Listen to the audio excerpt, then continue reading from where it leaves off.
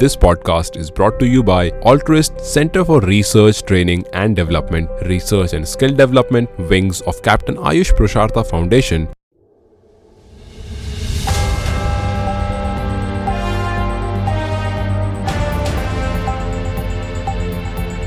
Radio CAF, the world this moment.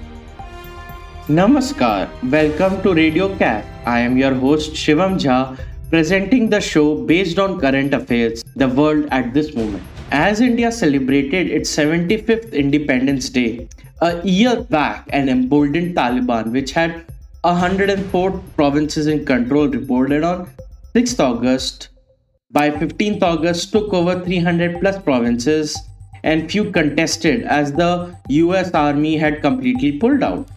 According to the UN's Office for Coordination of Humanitarian Affairs, over 17,000 people tried to flee Kabul at that time. And when President Ghani fled and the US Embassy staff left the country, the Taliban moved to take complete control.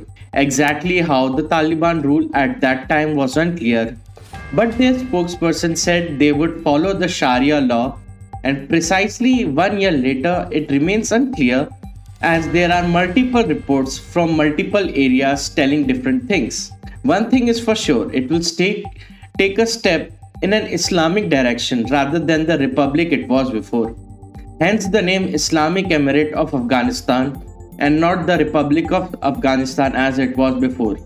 However, it does face multiple challenges, from food and water crisis to the education of girls, to the looming COVID and the challenges from ISIS came from Daesh Khorasan province.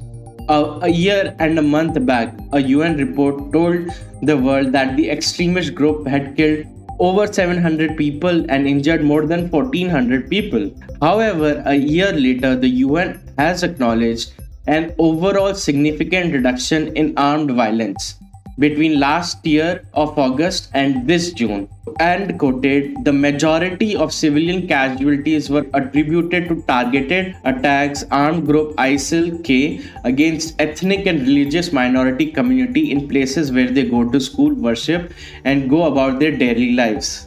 Afghanistan or Islamic Emirate of Afghanistan has to rebuild, look ahead and not look into the past, which was riddled with conflict, to be recognized by the world and garner the help of the world that its citizens so desperately need.